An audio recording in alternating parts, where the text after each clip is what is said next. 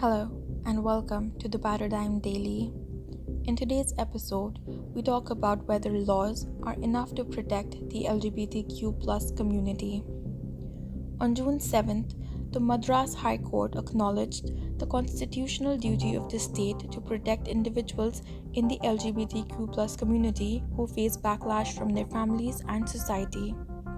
The bench of Justice Anand Venkatesh issued guidelines to create a safe environment for these individuals. This historic judgment came after Justice Anand Venkatesh sought to educate himself on homosexuality and the LGBTQ community in order to shed his ignorance towards the discrimination faced by them. But one question remains: are legal guidelines enough to put an end to prejudice and discrimination? Take the story of Disha, a 24-year-old woman who was married off against her will at the age of 17. In the course of her marriage, she realized that she was queer and couldn't stay in a heterosexual relationship. This led to a falling out between Disha and her husband. Later in life, she met Richa in her hometown and started living with her. But soon, an FIR was registered by Richa's brother and she was forcibly taken away despite being over the age of 18. When Disha came out as queer to her family, she was subjected to physical and verbal abuse. She received death threats that made her fearful for her safety, and so she left her house with Richa on April 17th.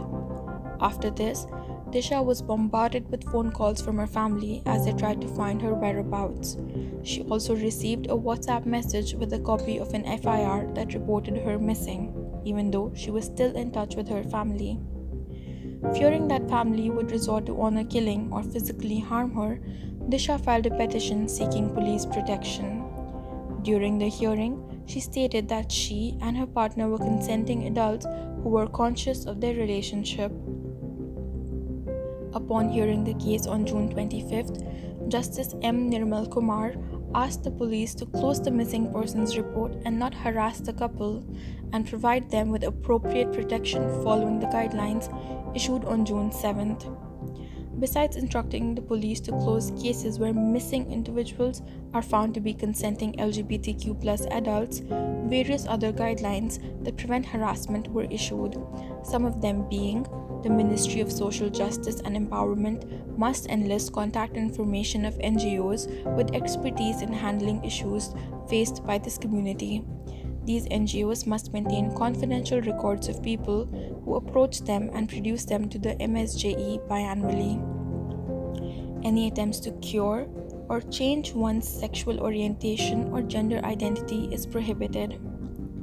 Sensitization programs are to be conducted among officials and at schools to promote inclusivity. Existing shelter homes, Anganwadi shelters, and Garma Grey to accommodate everyone in the LGBTQ community. Despite issuing these guidelines, Justice Anand Venkatesh stated that the problem doesn't lie in whether the law recognizes these individuals or not. He said that society must let go of preconceived notions and accept everyone instead of expecting someone to turn themselves inside out. His words ring true, and we need to understand that these guidelines simply fill gaps created by societal norms while our nation embarks upon a journey towards inclusivity, acceptance, and empowerment. This piece was written by Pravalika Manju for The Paradigm. Share this podcast if you enjoyed it. You can write to us at contact@theparadigm.in to share your feedback and suggestions. Thank you for listening. See you next time.